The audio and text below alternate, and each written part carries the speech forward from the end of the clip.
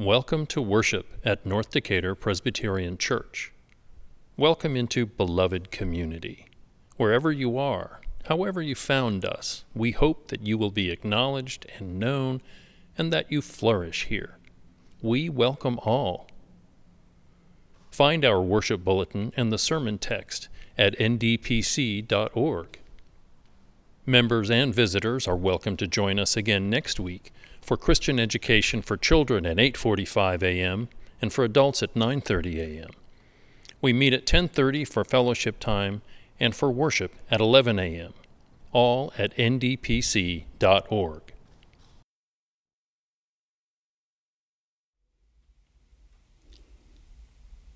Our first scripture reading is Psalm 133. How very good and pleasant it is when kindred live together in unity. It is like the precious oil on the head, running down upon the beard, on the beard of Aaron, running down over the collar of his robes. It is like the dew of Hermon, which falls on the mountains of Zion. For there the Lord ordained his blessing, life forevermore.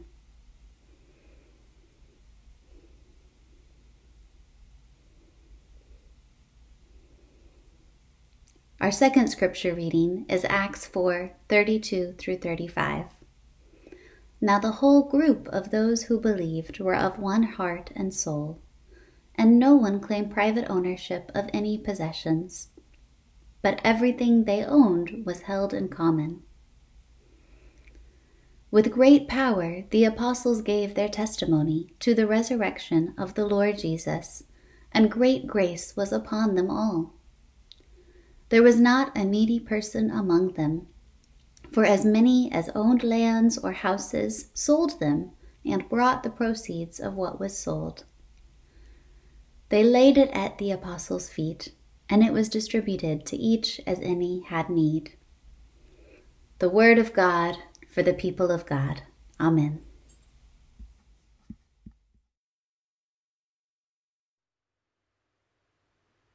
The 15th Amendment, known as the Voting Rights Act of 1965, granted black men the right to vote. But exercising that right became a challenge, and it will be another challenge because our governor, Brian Kemp, signed a law called the Election Integrity Act of 2021 that disproportionate people of color. Following the 15th Amendment, blacks were made to take a literacy test. If they failed the test, which most of them did, due to oppression and poverty, they could not vote. Afterwards, black codes were created to keep colored people dependent on whites, to pay them for what was known as cheap labor. Sometimes blacks were arrested if they could not provide proof that they held a contract job. And if they were not arrested, they were made to work on plantations for free as a penalty in order to pay for their crime. There has always been a limit on black freedom. There has always been a limit on unity. But in today's passage, there is much to say about our community in light of this matter. Our passage for today sits between two difficult passages. The preceding passage reveals the beginning of the struggle for the gospel, the difficulties one may encounter as a disciple of Jesus Christ. For instance, Peter and John began healing a crippled beggar, which led them to speak boldly about the power of Jesus through their acts of healing. Afterwards, Peter and John were arrested because they continued to heal and speak in Jesus' name, and continued to do so after their release from prison amid difficulties.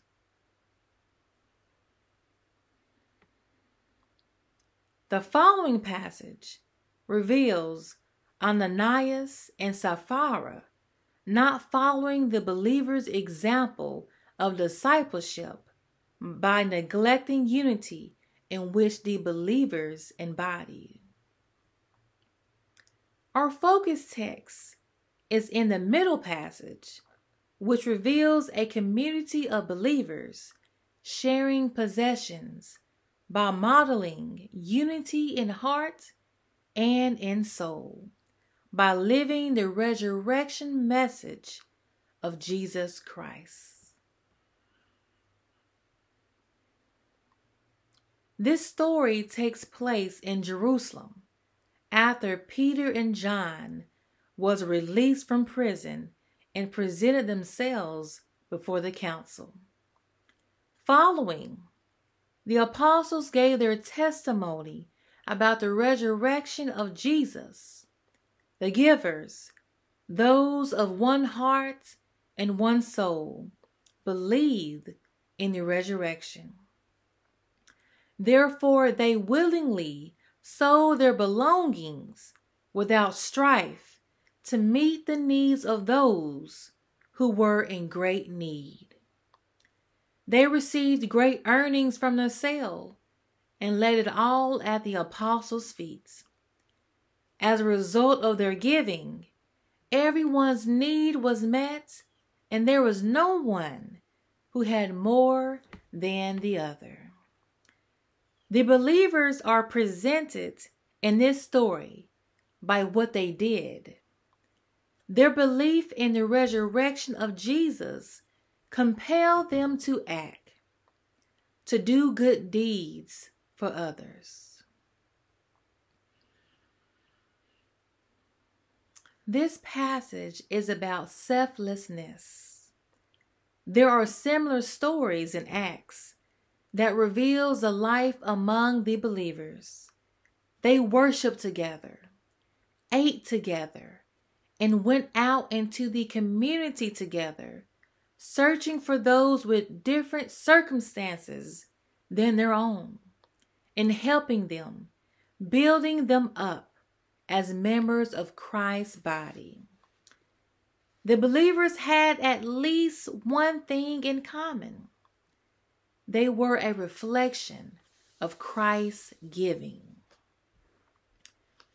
Jesus became poor. He humbled himself so that we could become rich toward God, the grace given by God from God's self and through our neighbors. We are expected as Christians to model after Christ's giving. They gave, they healed, they loved because they were one. As Christians, we believe God calls the entire universal church into unity with God's self and with our neighbors. When Christ died, our old selves died with him. That is, the barriers we tend to create that divide us and make things harder for our brothers and sisters. We allow racism, violence, hatred, and oppression to flourish. We allow these things to happen because we are living in disunity. Psalm 133 describes unity as good and pleasant when people come together as one, like those in Acts, with one heart and one soul. This unity is so good that it is like the precious oil running down priest Aaron's beard. This pouring of oil represents holiness and hospitality. Unity is described as the dew of Hermon that falls on the mountains of Zion, a location where people gather to receive God's blessings and comfort. This location is God's dwelling place. Our lives will be in harmony with others when we gather together in our sacred spaces, like the pilgrims in Psalms and like the believers in Acts. Because when we gather with one heart and one soul, God will begin to dismantle all forms of oppression in that sacred moment. We become unstiff and unmovable when we allow these sins to happen. We turn the other way because we believe we don't need to associate ourselves with what is broken or what is abnormal in our society, when actually this brokenness and abnormality has everything to do with us. This new voting act in Georgia has everything to do with us.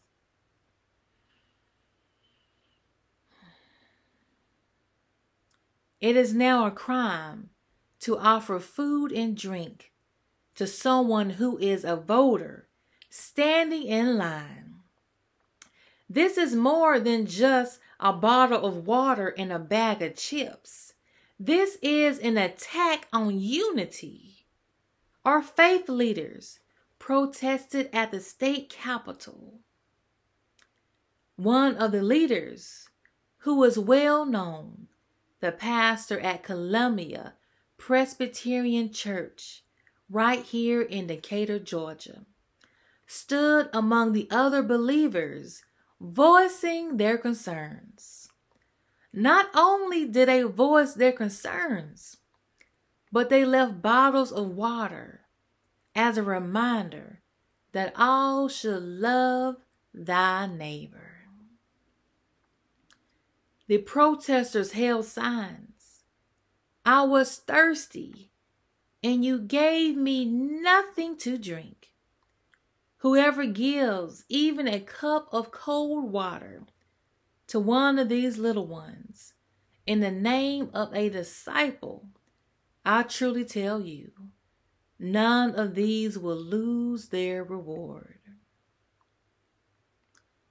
The believers at the state capitol stood together, voiced their concerns together, and prayed together, making it visible that what was signed into law was not of unity.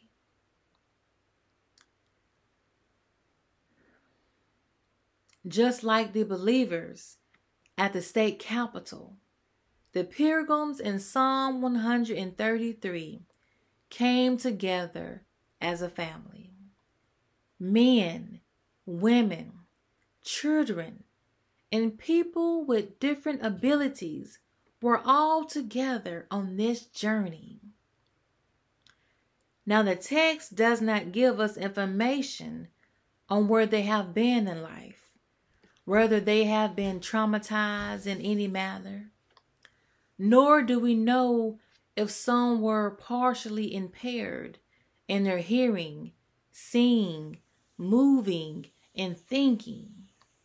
But we do know that family is the backbone of God's society when it is gathered together with one heart and one soul, standing together for social, civil, economic, and education equality.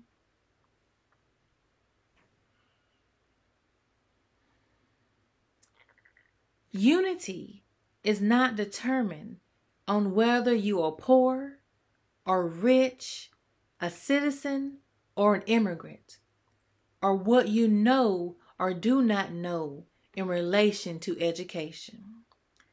But unity is coming together, building one another up in a body of Christ.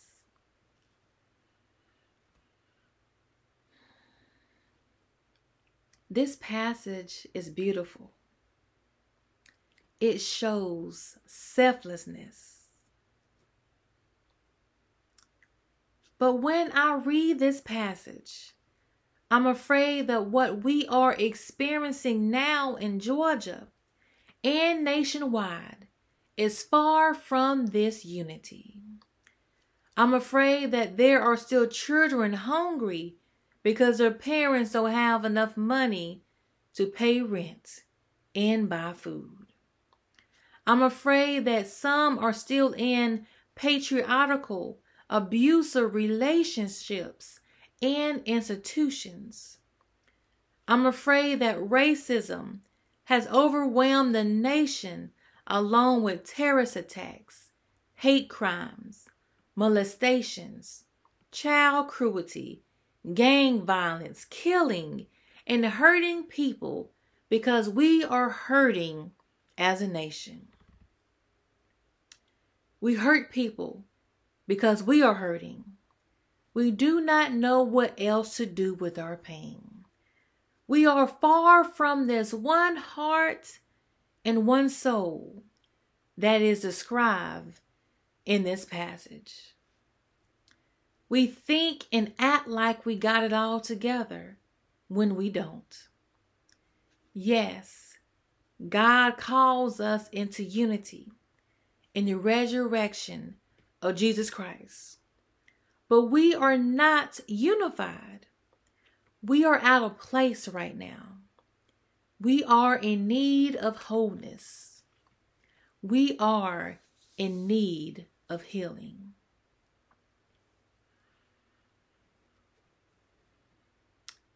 This second Sunday of Easter is a reminder that God is still up to something. God continues to call us into unity with one another in the resurrection of Jesus Christ. We might not can solve all the inequalities in our universe, but we can at least solve the inequalities within our community as believers in the resurrection.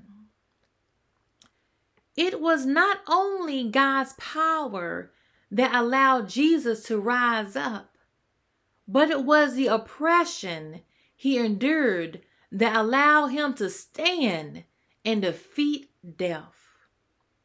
Our experiences of oppression and those of our neighbors shall allow us to rise up and fight the good fight for their well-being.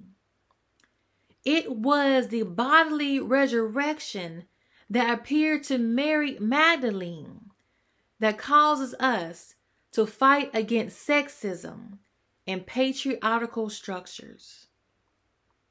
It was the resurrection that appeared to the disciples on the Emmaus Road. They were leaving Jerusalem because they had lost hope in Jesus after his death. Jesus showed up to reassure them that all hope has not been lost. Jesus is reassuring us that although white supremacy, discrimination, and all forms of oppression that are made into laws are strong, but I am stronger. It was the resurrection that appeared to Peter, the one who denied Jesus. This reappearance causes us to believe that there is forgiveness and unity. It was the resurrection that appeared to his disciples in the house, but Jesus had to come back for Thomas, the one who didn't believe. Jesus said, "Look, touch my hands and my side. This is I myself." This causes us to believe in what we cannot see. This resurrection does not merely call us to believe in it, but it causes us to become loyal to Christ. It wasn't until after the resurrection the disciples fully realized that there is still more work to do. Yeah, it is the resurrection that moves us to go out and vote. It is the resurrection that compels us to give. It is the resurrection that causes us to love when we are hurting. Yeah, it is the resurrection that causes us to boldly speak against inhumanity. It is not so much about the death itself, but also the rising up from the tomb that causes us to care about human problems.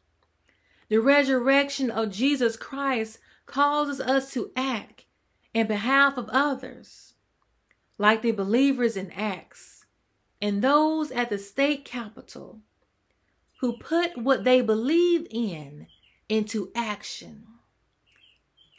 The Easter Sunday, the Easter season, is not about escaping the realities of the world, but fully immersing ourselves in it, getting messy with the goal of unifying ourselves in the body of Christ. The believers in Acts did so. So did the faith leaders and others at the state capitol. We too need to rise up and join them because we believe and desire to be loyal to the resurrected Christ who calls us all into unity. Amen.